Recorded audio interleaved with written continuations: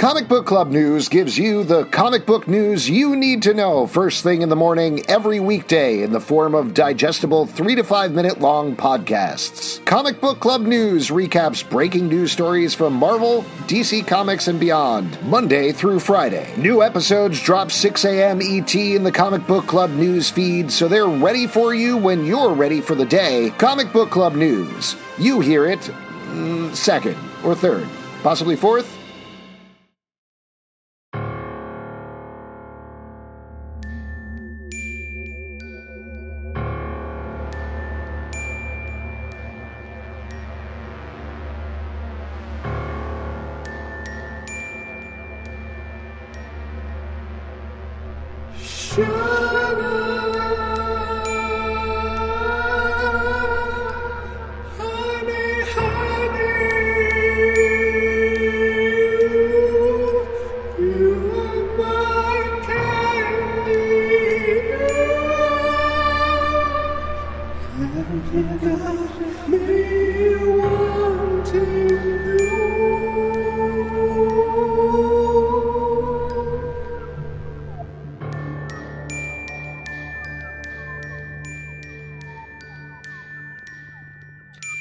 Welcome to Riverdale After Dark, a podcast about the CW's Riverdale that's coming back for one last ride. I'm Alex. When you live in the darkness for so long and wake up and you're like, whoa, shit, is it 1955? Whoa, that's gonna be some other flavor of darkness, but it also means I get to slow-mo kiss my guardian angel separate timeline girlfriend who left and took my memory. I'm Justin. I'm Pete. And we are going to be talking about the first episode of the final the last. Man. Hurts me right here in the heart to even say it, but it is the last season of Riverdale. This is the first episode here, season 7, episode 1, chapter 118. Don't worry, darling. And there's topical. A fair amount of stuff you need to know going into this episode. We're Fair amount of stuff to worry about, too. I mean, no. Don't worry, darling. That's in the title. You don't have to worry. But I am worried. Just like the press tour for Don't Worry, Darling, the movie, this is going to go totally fine and very smooth. No drama. Maybe it's meant to be like, don't worry, darling. Okay. Exclamation point. Yeah, that makes more Maybe sense. It's exclamation points on every word. Don't I will worry. mention, they initially had the comma after Don't Worry, Darling, like you should, versus the title of the movie, and then they changed it at some point. And that really messed me up a lot, so I'm pretty upset about that. I love that Riverdale has people checking the punctuation. That's how deep it goes. Because you know that comma's going to turn up in an alternate timeline or something. Oh, man. Absolutely. That comma's going to kill a bunch of people. Let's talk about the recap, even though Jughead does a very good job. Actually, I would argue a very poor job of recapping. Whoa. I'm sorry, man. He was coming for my job, and I don't like it. Wow, that's true. He's about to be replacing you as our narrator. Well, I will say there were 2 recaps here. There's the one at the beginning where he leaves out some stuff, and then the one later where everyone's like, you believe this stuff he's saying? It's nonsense. And we're like, that's the stuff we've been watching for 6 years. How dare you care about that? Also, I felt real bad for Kevin in that moment because everybody had stuff, and then he got to Kevin and was like, you gave away your organs, sucker. I was like, oh, man. I mean, let's be fair. That's what the recap. That's what we've been doing to Kevin in the recap for 6 years. So let's get into this. The big thing that you need to know is the timeline in Riverdale was essentially reset at the end of last season, thanks to a comet called Bailey's Comet that exploded when Cheryl blew it up with her Scarlet Witch powers. And then the timeline was reset and sent back to 1955, and nobody remembers what's going on except for Jughead. Jughead is the only one. The main thing you need to know about that's important, and otherwise we're pretty much clean slate as far as anybody is concerned, is that Jughead is dating and in love with Tabitha Tate. Tabitha Tate is a chronokinetic guardian angel of Riverdale who was helping guide them to stop this apocalyptic future that was bringing on Bailey's Comet. You know what? This is actually a lot more complicated than I thought it was now that I got 100%. It. Well, let me just say, when I heard chronokinetic in this episode like a couple times, I was like, oh, you're going to hold out of that? You're sticking with chronokinetic? That's, you were serious about all that? I thought we were going back to the 50s. Okay, let's go. And the last thing you need to know is at the end of graduation, before the 7-year time jump, This is back in season 5, if I'm remembering my timeline correctly. The gang all got together and buried a time capsule to open when they were older, put some important things in there, including a menu from Pops, Fred Andrew's hammer, and also, most importantly to this episode, Jughead's cloth knit beanie that he finally gave up so that Cole Sprouse could really be waving that dirtbag hair, that dirtbag stash when he got into the future timeline. It's great call. No, that ends the recap. He was like a alcoholic drunk author with his floppy hair and everything. He got better though. Tabitha and he they worked it out, so he's doing pretty good, and he's rocking his 1950 hair now. So there we go. That's the setup. That's where we start off. Before we get into any of it, obviously a lot of expectations coming in here, this being the final season. How'd you guys feel? How'd you feel about this episode? How did you feel about what seems to be a complete reset, or is it? First off, it's great to be back. You know, it's like going back to college and just walking around and stepping into the craziest party you ever went to the entire time you were there, and immediately being as intoxicated as you ever got. You know what I mean? Wow. It's like slipping into a really insane glove. Oh, like a freaky freezy? Ooh. Oh, yes. Please don't define that. Just say it and then move on. Yeah. Kids, look up glove? Freaky Freezies. Only 80s kids will understand. Pete, what about you? What did you think about this episode? Well, first off, it's great to be back. It's nice to have Riverdale again. It's interesting because it's very sad. It's the last season, but also we have this reset that's happening as well. So it's kind of like taking it back. And I thought maybe they were like taking it back to when Archie comics like first started, you know? And I looked it up and it was like, no, that's 1944. We were going back to 1955.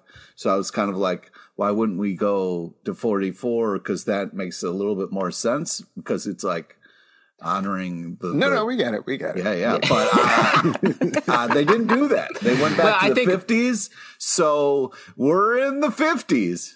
But I think what I like about what you're saying, Pete, is it's a sort of a spiritual back to the original comics, I think, even though it's different dates. Because I think they didn't want to do... it feels like the original Archie comics, you know, like a back in the day type of thing, you know? And it's also hard because it's like a reset for our characters, because it's like we have ships, we have a lot of things going on, but all that got thrown out the window, and it's like, oh man, we have so much work to do this season. So let's talk about that for a second. To the place where we were.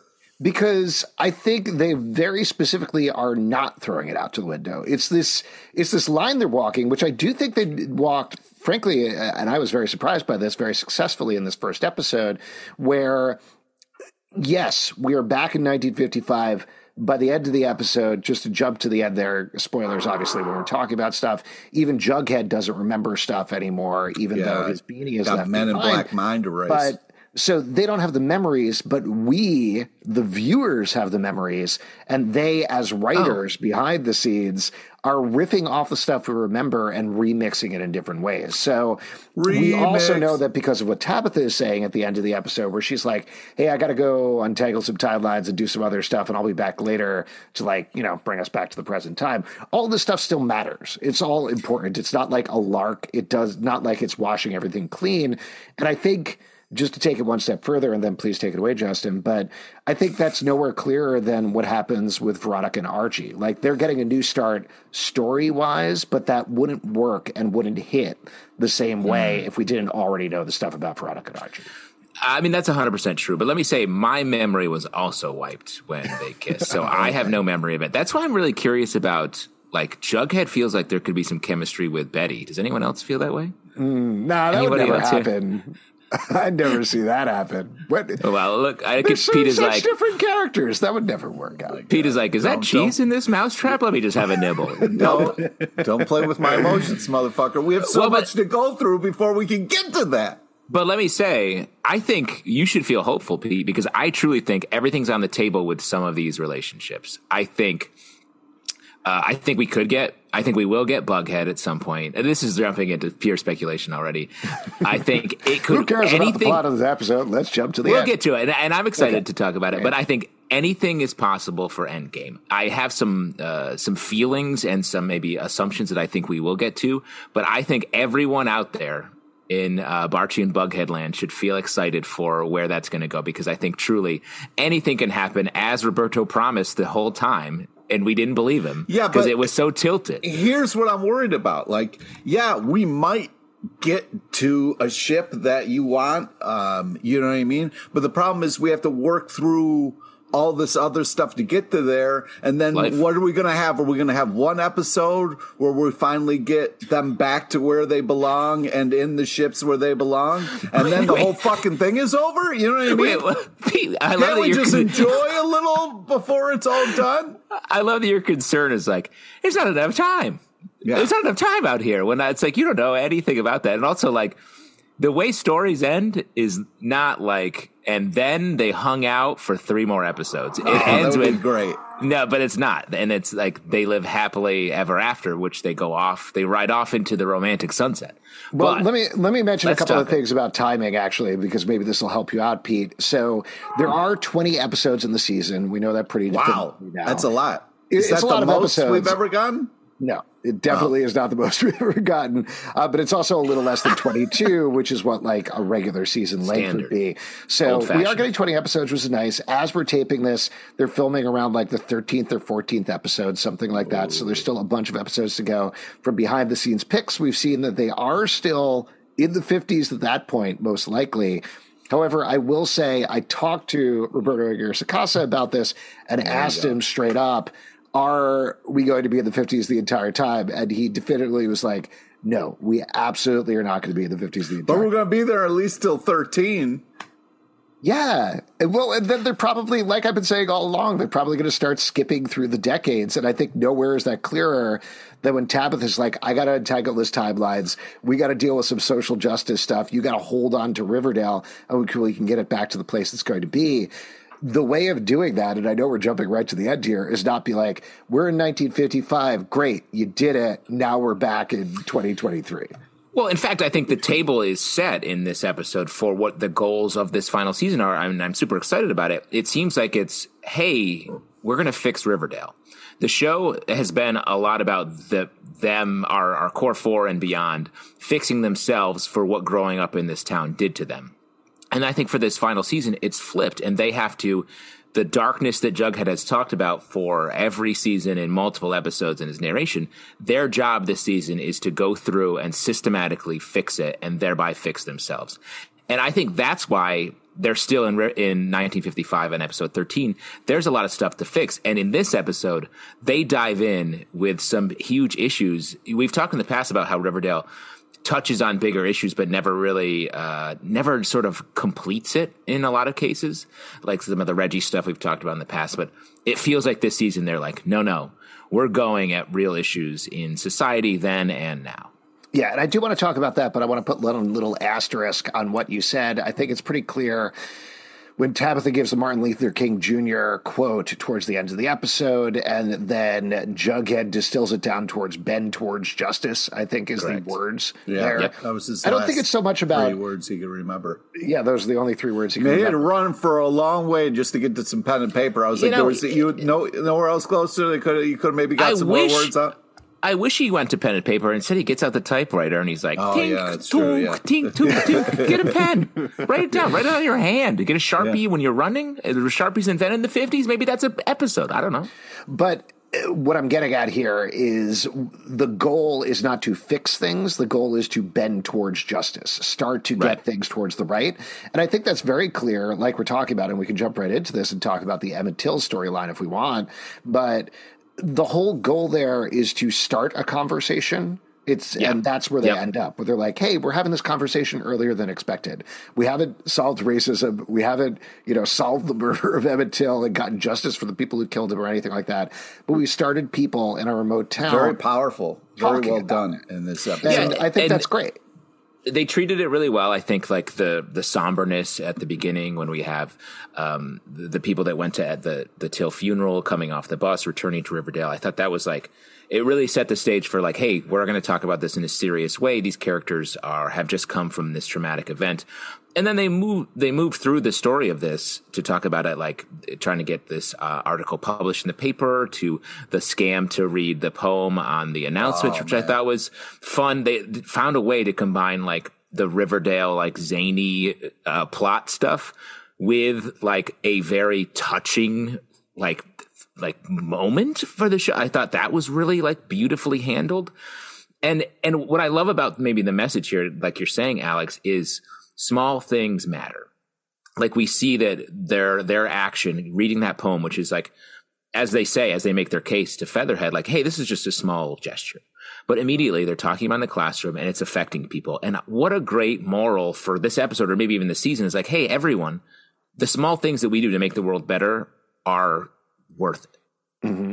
And I mean, to tie that into the greater thing about Riverdale, sorry, and then I'll turn it over to you, Pete, is maybe there's something to be said, and we'll have to see how it pans out over the course of the season, that I'll point particularly at Jughead and Archie, though I think this has gone on to other characters as well. Like we're saying, Jughead's always like, there's this darkness here, and we have to solve this mystery, and he gets very obsessed on it. Or Archie is like, I got to use my fists to save Riverdale the way my dad would have wanted. You know, they're always pushing so hard, but if they can come to a place where they understand, like, you're never going to lose that darkness. It's always going to be there. There's always going to be things that go wrong and terrible things that happen in the world, but it is about bending that arc towards justice. I think that's a really smart, nuanced thing to do. I guess we'll see where they get to in 20 episodes, but I'm curious to see if they follow that. Pete? Yeah, a couple things to kind of touch on. Yeah, I mean, you know, Archie being very violent and then Jughead being very like, hey, are we cool? Like, you're a pretty violent guy. I've seen you do some crazy things. Like, was a fun moment of like, his kind of like full knowledge of Archie. Was it just kind of like a fun, and I was kind of like, oh, this is kind of an interesting take where we have one guy who knows things about everybody else and is kind of like can comment on them and all the things that they've been through. And I thought like, oh, that was interesting. So I was kind of sad when he got the mind wipe kiss at the end, although it was a beautiful kiss and very well done. Well, hold on. I don't want to get too far away from the Emmett Till storyline. Right. I'm sorry. I'm trying to get back to that. So they're making some very interesting choices, some very beautiful choices, some just moments of like playing Strange Fruit in the background a little bit when they started talking, like just so moving.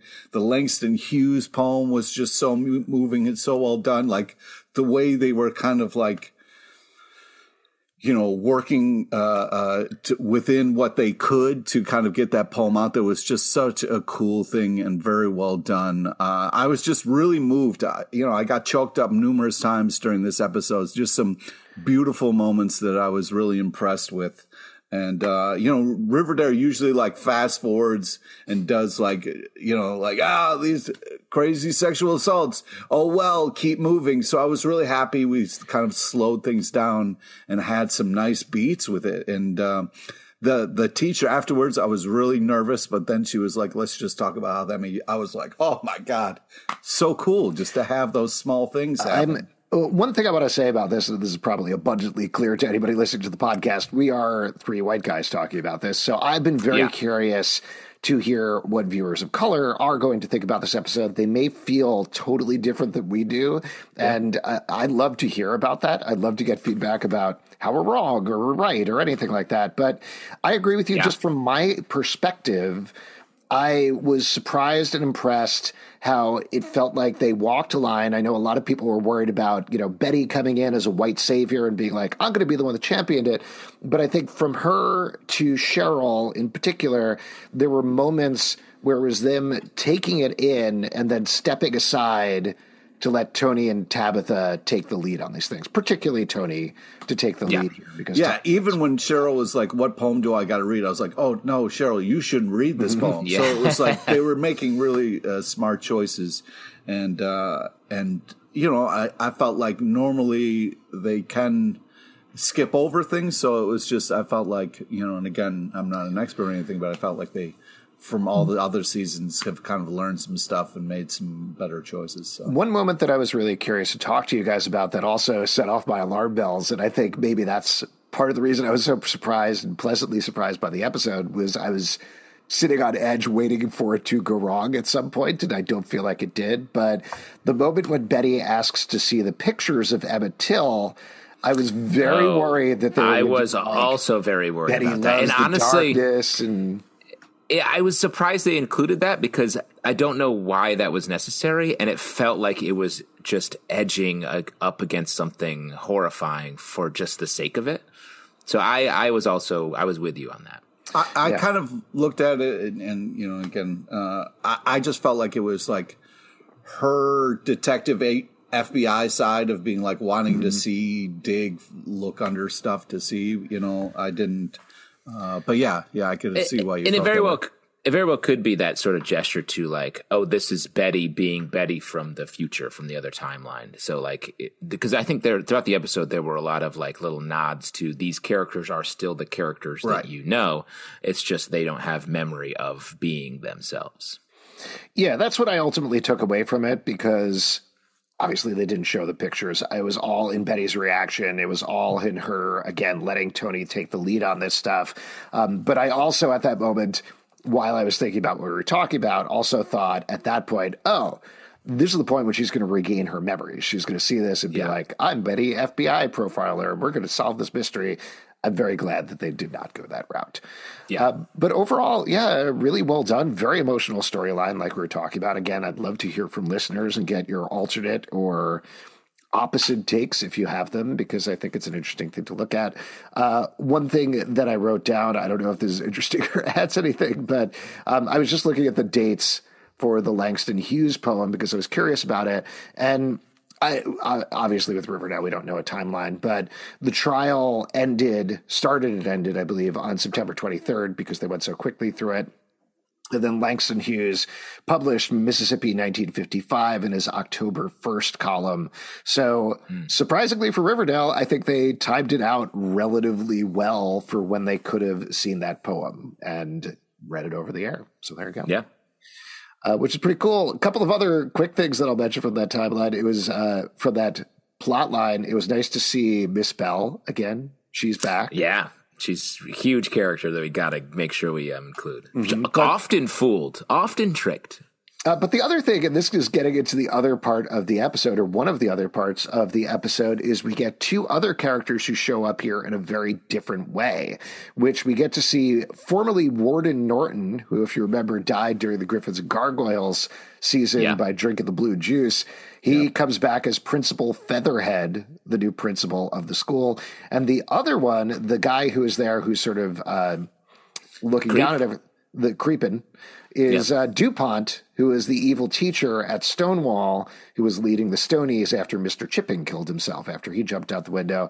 And now he is back as a new character. I don't think they say it this episode, but I'll mention it anyway. His character's name is Dr. Werther's, as in Werther's Originals. But there's another aspect I will mention without spoiling it that ties into a bigger storyline from the season, but we'll see. So, nice.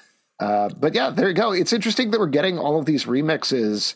I'll keep going with this and just mention a couple of other characters that we see back in different ways over the course of the episode. We get to see Moses Thiessen very briefly as Benjamin Button. He's back alive here, so that's interesting. We also get to see, pretty obviously, and we'll probably talk more about him, but instead of Jason Blossom, we have Julian Blossom, formerly Doll, now a living real boy. Let me say, he sort of has some doll-like qualities, though. I think let's not put it out of the question that he might be a doll inside some sort of man. Probably. But that's played by Nicholas Brash. And two others, they don't mention their names, but I just wanted to mention here, since it definitely is them, we have a new actress playing Midge, who is Abby Ross. You can see her in the front of the classroom. And she played Desmelda on an episode of Chilling Adventures of Sabrina, the one where they did the three different stories that were all Lovecraftian in nature. So she was in that. And the other one, and I thought this was the most interesting, is Daniel Yang as Dilton. And I know we talked about this with the trailer. We were like, that kind of looks like Dilton, but it's not the actor who plays Dilton. So here's the thing, and I totally didn't realize this. This is the actor who played Dilton from the pilot. They had a different actor playing Dilton in the pilot, Daniel Yang. He got recast by Major Curta, who played Dilton whenever Dilton has been on screen since. But Major Curta is currently in a K-pop show and couldn't do the season, so they brought back the original Dilton from the first episode. Wow. What a come up for for Werther's original Dilton. There you go. So I thought that was some fun info to maybe talk about. Why don't we talk about we touched on the Jughead storyline, so we want to talk about that a little bit. It's interesting to me that Jughead is now joining everyone else and not having his memories, because I really liked him in this role, trying to be the madman in like the Twilight Zone episode, trying to figure this out. But I understand it's probably not sustainable to do that all season. So he's joined everyone else, lost his memory, and worth it for the kiss, though. I thought they really romance up the Tabitha Jughead stuff at the end, which I appreciated. So just a quick note on the plot of this plot line. So Jughead, as we mentioned, has his memories. He digs up the time capsule. Thank you, which is somehow still there under the ground, despite everything else in the world changing. But he takes that out, shows it to everybody, tries to convince them they're from the future, gives a recap, as we mentioned, starts in some very weird places, I gotta say, where he's like, okay, first off, cell phones, which is not the first thing that I would say when I was trying to explain the future, to be honest. It's good. I mean, well, he was probably kept like going for his phone. Everyone's like, what are you doing? Are you trying to do the Wordle? He's like, well, Wordle is this word puzzle a day. Like, he doesn't want to get into that. Yeah. Let me start with crust sandwiches first. That's the first thing. That's where you would start. You would start with crust sandwiches. Yeah. Pete, what futuristic thing would you start with when you head back in time? I'd probably just tell them about garbage plates and that's the least futuristic thing. I have a feeling a garbage plate existed back then. Yeah. Maybe the origin of a garbage plate. Maybe that's a future episode. I think whatever garbage plates you've been eating were actually made in 1955, Pete. Hey, come on. Come on. Anyway, he recaps for everybody. Nobody believes him necessarily. We could probably go back to that scene because there are so many fun bits there. But by the end of the episode, he's pretty much given up on being able to get back to the future, even though he's found out that Bailey's comet is coming back in 2 years. Oh, yeah, 2 when years. in walks Tabitha Tate, but not the Tabitha Tate that he has seen, who doesn't really know him and is leaving nice town. Glasses But those were cool. His Tabitha Tate, and like we're talking about, they have this incredible moment where she lays out the crazy plot, lays out how the timeline works, says, I got to go untangle these timelines. And then, like we've been talking about, they have this stunningly beautiful romantic kiss that I would honestly put as like one of the top tier kisses on the show. I agree completely. I thought, for as much as I said anything is on the table for ships, I was like, you're going to put this romantic of a moment for Jabitha here? Strong case to be made for them in the future. Pete, you're staying pretty silent here. What's going on? Yeah, sure am. I don't want to yuck anybody else's yum. So if they're happy with that, I say enjoy your nice moment there. That the light kiss was lovely. Let me just say yum yum. I do feel like, not to push this even further or rattle Pete's cage or anything like that, but again, 20 episodes, anything could happen, but just based on this episode, if you have a situation where Jughead and Tabitha have a kiss like that, she's like, I'm going to go. I'll be back later once I've untangled these timelines, once we get back to our future. That does feel very endgamey to me. Don't fucking... Well, it does. It does. And I'm just saying, based on this episode, lots of other things are going to happen, and I think they're all going to matter. I think something... and this is again jumping ahead, but something that I've heard from a lot of fans that they've been worried about is if they don't have their memories now and they do all this stuff and then they're going to get their memories back in some sense at the end of the season, what does all of this matter? But I think Riverdale has made it very clear everything matters all the time. So if you have a situation where, let's say like Jughead is here, he's lost his memory at the end of the episode, he starts having some other romantic flirtations, that's going to affect how he interacts with Tabitha. Really. Jabba the Hutt? Just happened to Be you. Jabba Nobata. It's going to potentially affect how he interacts with Tabitha at the end of the season.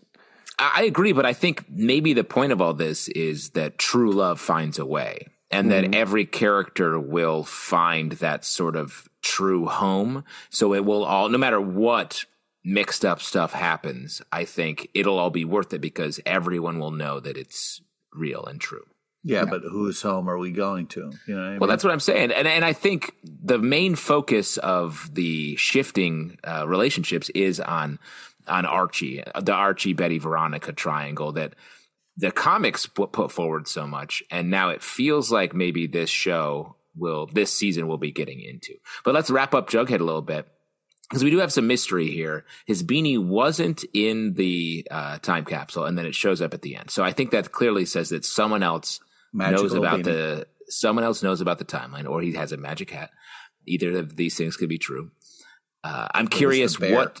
There's a lot of implications. Could be the bear grabbed the beanie, walked over to his railroad trailer, and dropped it off. Yeah. Great. Shouts to Jughead calmly being like, yeah, I live in a train car with my dog named Hot Dog. With no other context. I was like, oh, okay. Yeah. Keep it real. I did like the line of like, well, that tracks. So that was pretty good. It was fun. Every time definitely they a mystery did, there. Oh, go ahead. Every time they did like a little recap thing, or Jughead was trying to explain some things, I just kind of had a moment of like, yeah, this show is insane. Good luck trying to explain this to anybody at any time period in history. Well, they did it. They did it, though. Tabitha recap stuff. Jughead recap stuff several times, so we are good to go. Let's move over to the other storyline, though, which I think also gets into what Justin was kind of starting to talk about in terms of the Archie of it all and where he is going to end up.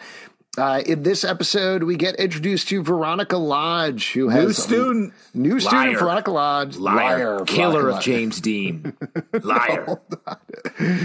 I did, by the way. So this storyline, and this was set up at the end of the last season, where we ended on the death of James Dean. That was one of the last things everybody was reacting to before he finished up season 6. Here we pick up with that, and that's a major part of Archie's storyline because Mary Andrews does not want him driving the car to end up like James Dean. In a show of craziness, I was like, that was the crazy. When I was like, hey, just because someone gets in a car accident doesn't mean everyone does, let alone Archie. That to me, I was like, the one part of this wildly creative, all over the place show that I was like, that's weird. It seemed like they were setting things up. He's like, don't worry, I won't go drag racing. I was like, $10 is we're going to see in drag racing. I mean, I bet we're going to get a drag race. Yeah, 100%. Also, it seems like his car doesn't go faster than 25 miles per hour, so I think he's just going to be fine. As 20. A promise, he's like, I'm going to clock this thing down, have Betty clock it down, so its max speed is 25. And I was like, that's is that how fast cars? Is that how fast cars went back then? Yeah, I got to check actual 50s? history. Was that how the fastest? Even on was there expressways? Like. I don't know. They were going like 26. Imagine getting pulled over and they're like, so I got you at 18 miles an hour. What are you, a psychopath? Slow down. James Dean died in a car accident on the other side of the country. Watch out. So they're worried about that. But as it turns out, Veronica has been exiled from Hollywood by her parents, Hermione and Hiram, who are the biggest sitcom stars in the world. They star on a sitcom called Mejia. Wait, I got that wrong. No. Yep, it's not me hee haw. Is that what you're trying to say? It's all right. I'm going to stop saying words on this audio podcast. Yeah, let us know when you want to throw around. We got the phone call from Mom. That was nice. Yeah, that was nice. No, it was not nice. That was very not nice. She wanted to go home for Thanksgiving. To hear her voice again.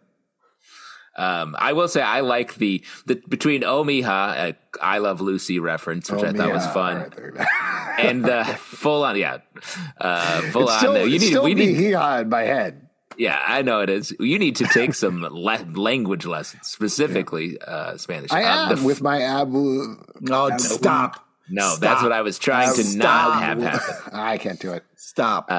The full Happy Days intro at the top. Yeah, we get some great fun. homages to that was a fun homage TV of the for sure. But what we get over the course of the storyline, other than Veronica lying about exploring a part in our town, which Cheryl calls her out on. Cheryl is definitely gunning directly for Veronica as queen bee of the school. And also, that was funny, though, when she walked in and was like, oh, what's your name again? Yes. Cheryl was just so mad. Well, Cheryl already doesn't like Veronica because Veronica's stealing the spotlight, but there are other reasons we'll probably get to in a second, which definitely should talk about with both Cheryl and Kevin and what is going on there.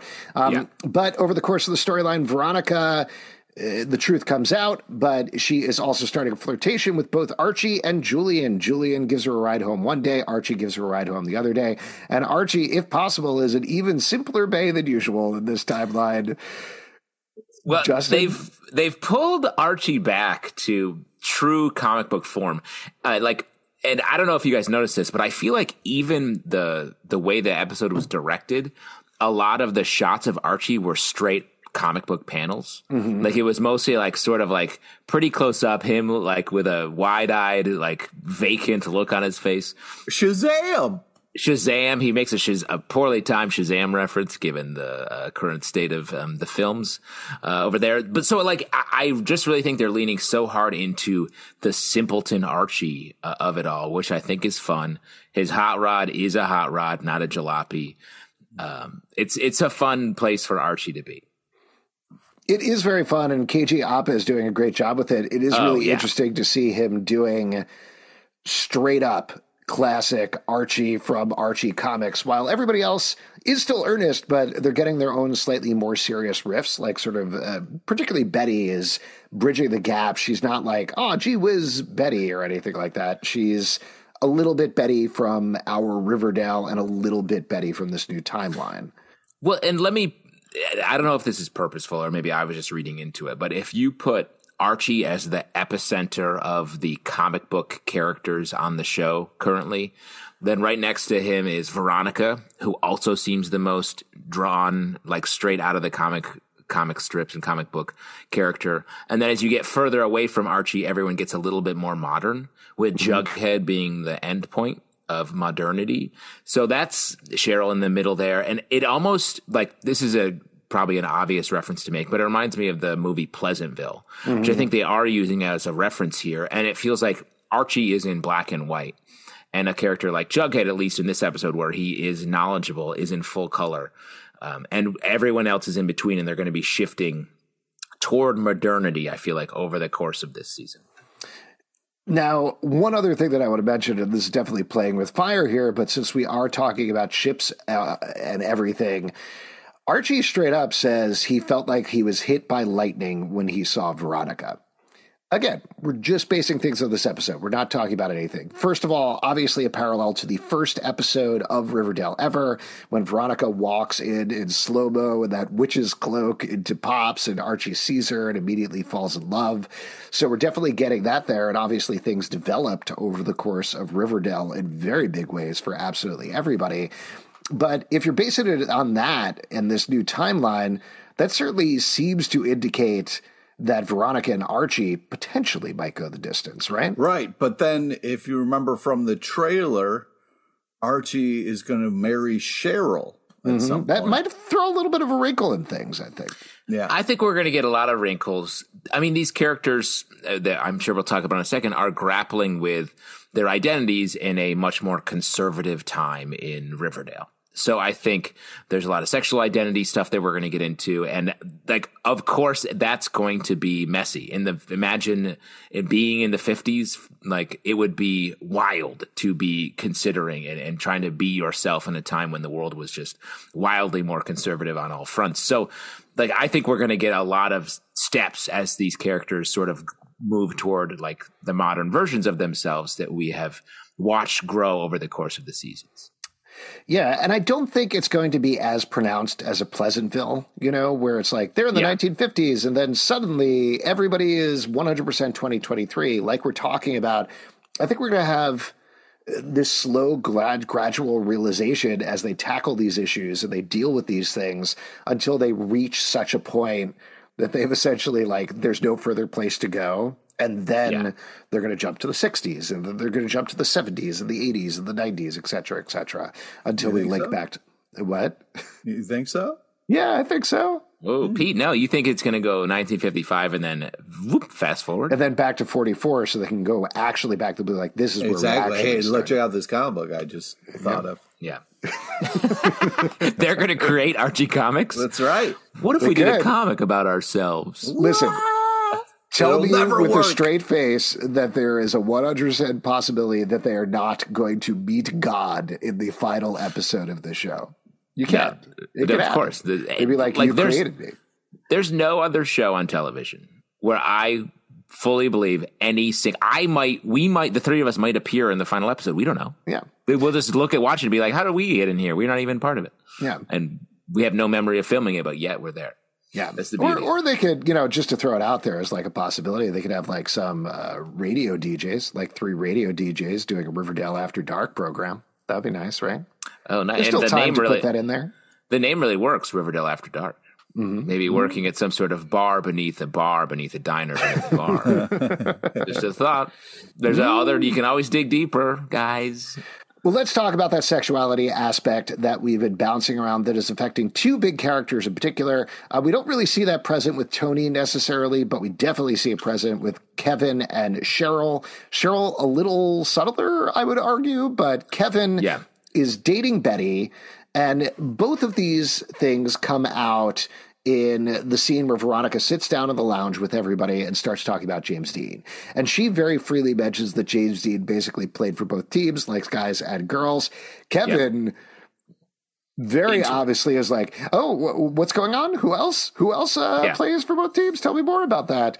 And Betty doesn't pick up on it, and nobody else picks up on it, but it's very clear to us as the viewers exactly what's going on with Kevin. Cheryl, on the other hand, immediately lashes out at Veronica and is like, that's disgusting. How dare you? And again, this is something that I think fans have been extremely worried about how the show is going to deal with, particularly with the Cheryl Archie thing that came out of the trailer that Pete was mentioning that has set up alarm bells for everybody. But at least in this early going, just again, in this first episode, I think there's a track you can draw from Cheryl having her sexuality repressed by the Blossoms in the main timeline, the way that we know her. Yeah. And then here, that being even more pronounced in the 1950s, to the point where she's lashing against it and denying everything that's inside of herself. Yeah, I agree completely. And like, she's clearly like, is conservative, but I think that's a starting point. That's not meant to be a constant. And I feel like the point of this is that we are going to watch this journey, and I'm excited by that. And I trust this show, like we've been talking about this entire episode. Like, I trust this show to be aware of this and to handle it appropriately and in an interesting, narratively compelling way. Like the idea that they have no idea of this as a situation that they have to speak to is, to me, like, wild. They're going to do that. What I'm a little worried about, and this show is a lot of things, but is never dull, is the fact that, like, we saw also in the trailer Betty saying like, "Oh, I wish Kevin would, look at me that way or whatever," and I'm like, "Oh no, like." I want to see Kevin be who Kevin is, but it's also going to be tough to see it hurt other people. You know what I mean? Especially like how they're going to deal with that. And I don't think that's where they're going to go or how it's going to go, but that I am worried about like how we're going to have to watch all of this happen and people come into their own and what it's going to mean for others, But I also think that's maybe the point. The point is like, hey, you have to become who you are. Even if it does hurt some people, like I think as long as you're honest and able to talk about it in a realistic way, I think that's a good takeaway from starting this season here is like becoming the person you are to yourself and the world is very important to your life. I'll also mention, I don't think he says any lines in this episode, maybe in the last scene, but we get a little bit of a glimpse of Clay Walker. He's coming off the bus with Tony and Tabitha at the beginning, back from the Emmett Till trial, and then he's in the classroom at the end, and maybe there's one or two other scenes. But that's somebody who is, in the comics, a romantic interest for Kevin. We've already know that, based on the casting notice that was put out there, that he's going to be a little more open about his sexuality. So that's somebody that's going to play very heavily with Kevin over the course of the season and help hopefully bring him forward out of that shell. The big thing that worry is probably the wrong word, but Cheryl in particular, we got one of the most beautiful coming out stories that I think I've ever seen on TV. It was just this incredible arc for her.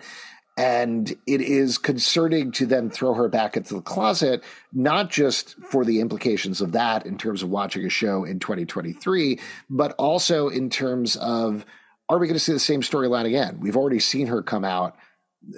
Just from a dramatic perspective, how does it feel fresh and new? How is it not just going to directly contrast with what we've already seen? So versus being like a greatest hits version of it, you know?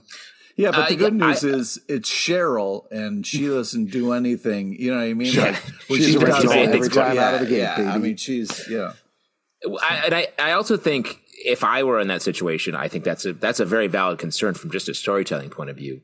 But if you make it part of a romantic journey with someone that maybe is her true love, then I think you got yourself a story. And you're talking, of course, about Archie, right? Yeah, exactly. Who gets married, as we learned in the trailer. Yeah. No, because if there's another ship that I'm very confident about making the test of time, it's Shoney. And I know Alex is literally tattooing Shoney on, like, not just one part of his body, but multiple. Multiple. Wait, can I tell you guys a story real quick? This is just like a really story, but it's a little applicable. As long as it ends in a tattoo appointment, I'm here for it. I mean, a little bit. So when I was talking to Roberto about the episodes, I asked him this question, like, along these lines about how they were going to deal with it. I'm not going to give the answer because it gets a little spoilery for further episodes, but I asked it and I thought like a very erudite, responsible, journalistic fashion, like really trying to get to the heart of the issues. And he was like, well, that's an interesting question because wait, are you asking about Shoney or Kevin? And I was like, I was like, Shoney, let's be honest. I'm asking It's about what, Shoney. you know what? Because I've said this on this podcast before, but like, you know, Pete and I are in the trenches, Bughead and Barchi, and you try to hover above it all, but you're the biggest Shoney. You're closer to the bone of Shoney than any of the rest of us. And you try to just float about. And even Roberto was like, oh, you're a real Shoney guy. Okay, I see you. There you go. But yes, Shoney, if there is an end game secured by the end of the show, I think it's Shoney, even with what is going on in this episode. And I know you're mostly saying that. I know you're mostly saying that for yourself. That may not happen, asshole. I mean, that's your mantra in the mirror every morning, right?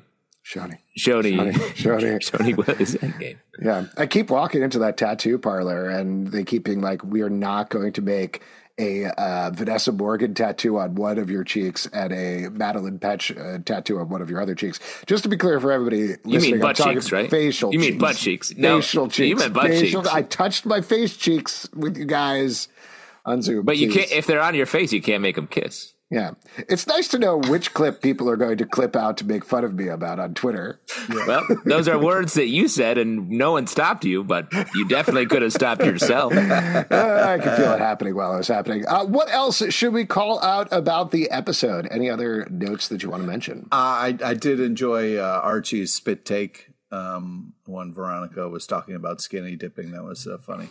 Mm-hmm. Very fun. Again, making Archie just as goofy as possible. Great starting point.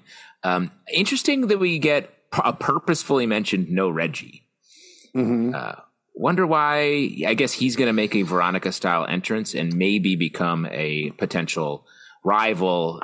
Because Julian, get out of here. He's lame. He's a doll. He's a human puppet. But Reggie, perhaps romantic rival for Archie, just like the comics and. A romance I enjoyed despite its tumultuous nature last season. So I think Charles Melton was off doing something else for the beginning part of the season when they were filming stuff. So that's the real world reason for it. But when they described the season earlier on, I think he is a farm boy who gets recruited to play basketball or something like that. So yeah, he'll be in it a couple of episodes. We'll see him again. And I am very interested to see what happens with all this romantic stuff. 100%. Just a couple of other refs. Chateau Marmaduke in place of Chateau Marmont. Very here for that. A lot of Spotify love in this episode. Really took a moment to say Spotify. Yeah. Tip of the hat on our way. And then a couple other characters we didn't talk about. The Coopers are back, and they're back together. And it does seem like, you know, characters that fraught, serial killer, one of them, regular killer, the other. Mm-hmm. It's interesting that they also seem evil in this, right? They seem like they're 1950s, menacing. They're 1950s evil, right? Like they are part of the repression of the timeline from the older generation, which is also coming from Principal Featherhead and Dr. Werther's. Yeah. Well, they're not, regardless of what year it is, one of them's a fucking serial killer. So they're going to act evil whenever you point a camera at them. So I don't care what year it fucking is, man. I think the point is that I would think that maybe part of the show is like dealing with their dark side. And I think part of perhaps Betty's arc this season is going to be finally reckoning with all of the Dark Betty stuff that she's sort of let out of the box a lot in past seasons, and really exploring that and find out if he really is sucking on a cheesesteak. Well, I'm sure he's going to say that at some point. They got to get to the 80s so he can say his classic catchphrase, sucking on a cheesesteak.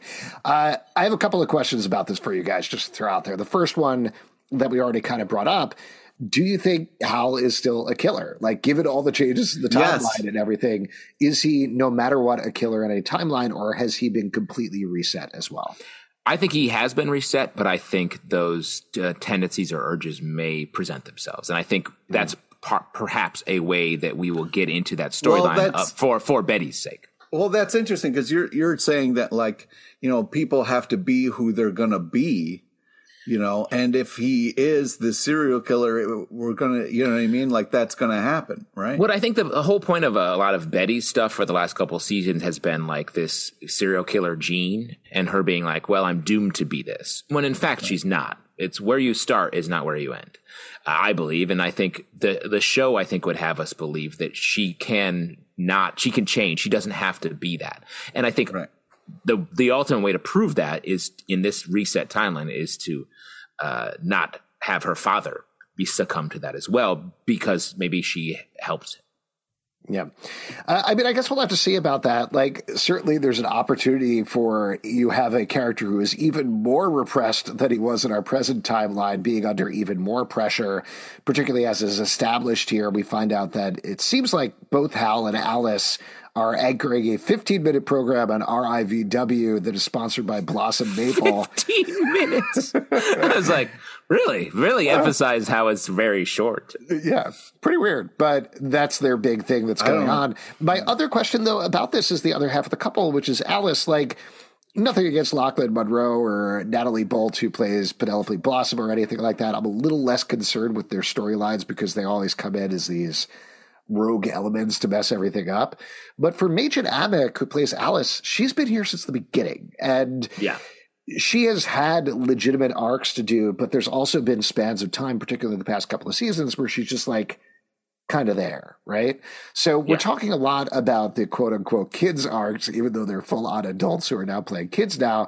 But what about Alice? Is Alice going to get some sort of actual character arc, or is she going to be hanging out with Hal and being one of these forces of repression that we're talking about in the 1950s?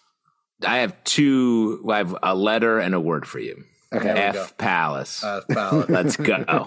FP's coming back, and we're going to get that. Maybe what a great storyline, her leaving behind a repressed relationship that she's not happy with to get with the James Dean-esque biker who rolls into town. Let's go. Skeet Ulrich has already done a couple of interviews about this where he's like, I really would love to do it if it works out.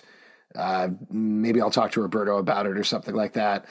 But man, if he in the 1950s pulls up on his bike, hair greased back, spits out that gum again, best show of all time. I'm here. Yes. Wow. Everyone's got a ticket to the F Palace, and it's time to punch that card,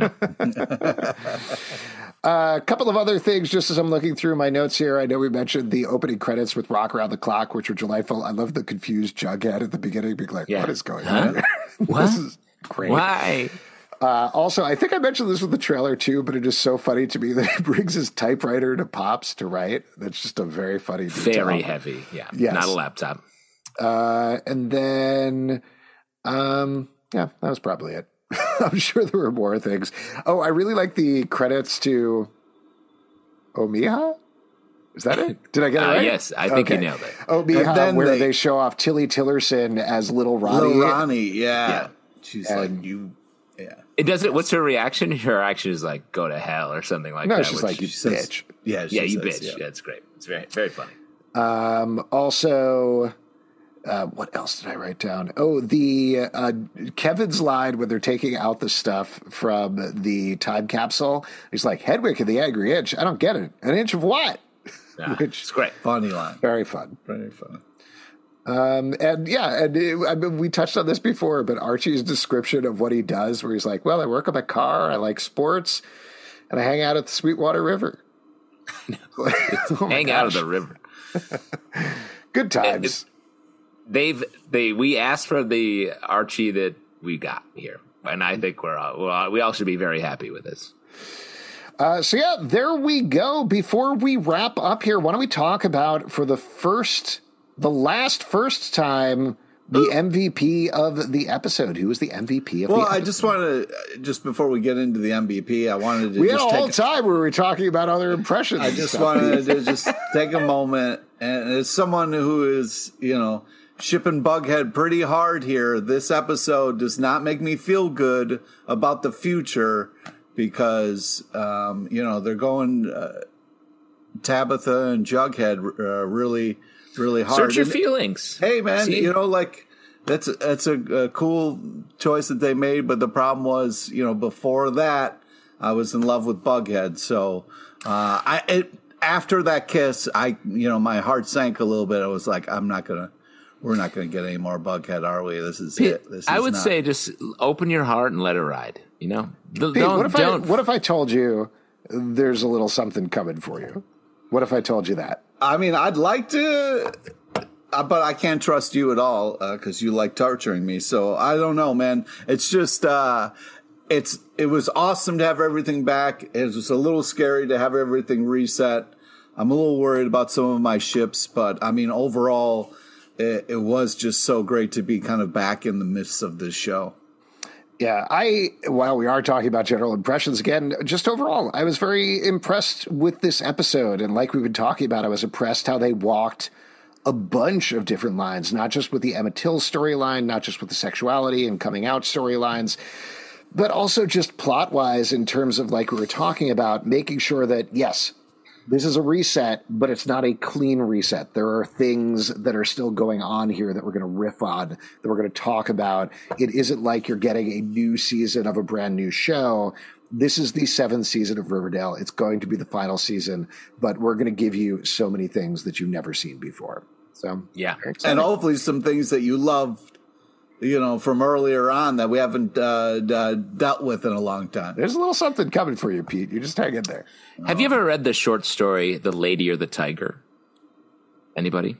Yes. When I was a kid. When you're a kid. So this story, if you've never heard it, it's about a poor person in a kingdom, a mean kingdom, who falls in love with a princess. And they fall in love, but it can't ever happen. And then he has to do battle. And when he does battle, there are 2 doors that he can go to. One has a lady behind it, and one has a tiger behind it. Right. And at the end of the story, the princess tells him, open the door on the right or whatever. And it's either behind that is a lady, which he would then marry and live happily ever after with, which would drive her crazy, or a tiger, which would instantly kill him.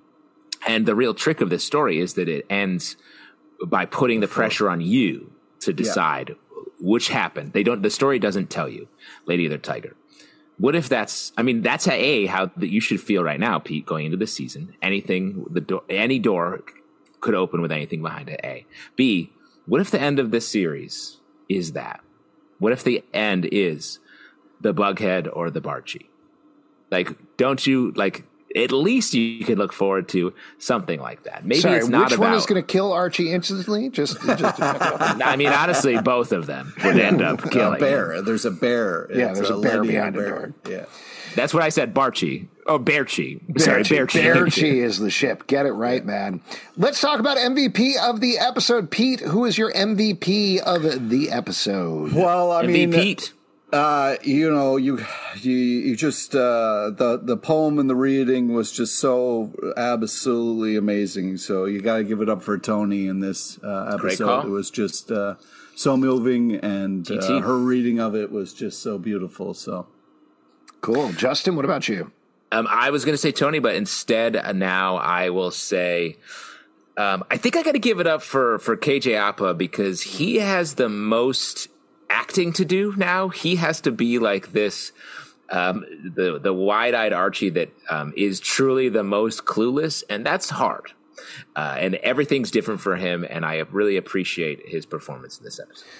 Yeah, I think those are both very good calls. Well, I was originally going to say Tony, and then you took Tony, and then I was going to say Archie, and you took Archie.